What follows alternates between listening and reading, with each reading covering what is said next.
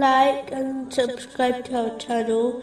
Leave your questions and feedback in the comments section. Enjoy the video. Continuing from the last podcast, which was discussing chapter 36, verse 47. And when it is said to them, spend from that which Allah has provided for you, those who disbelieve say to those who believe, should we feed one whom, if Allah had willed, He would have fed? You are not but in clear error. It is important for Muslims to understand that when they treat others kindly, it in reality benefits themselves, not others. This is because treating others kindly has been commanded by Allah, the Exalted, so fulfilling this important duty gains one reward.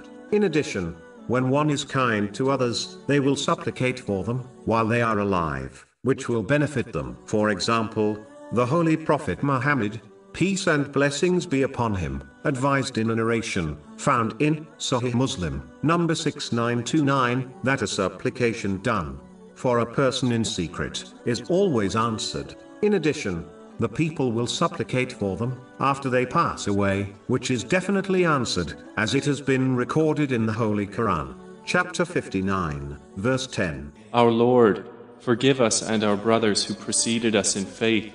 Finally, a person who treated others kindly will gain their intercession on the Day of Judgment, which is a day people will be desperate for the intercession of others. This has been confirmed in a narration found in Sahih Bukhari, number 7439. But those who mistreat others, even if they fulfill their duties towards Allah, the Exalted, will firstly lose out in their supplications during their life, and on Judgment Day, they will find that Allah, the Exalted, will not forgive them until their victims forgive them first. If they choose not to, then the oppressor's good deeds will be given to their victims, and if needed, the victim's sins will be given to the oppressor. This may cause the oppressor to be hurled in hell. This has been warned in a narration found in Sahih Muslim, number 6579.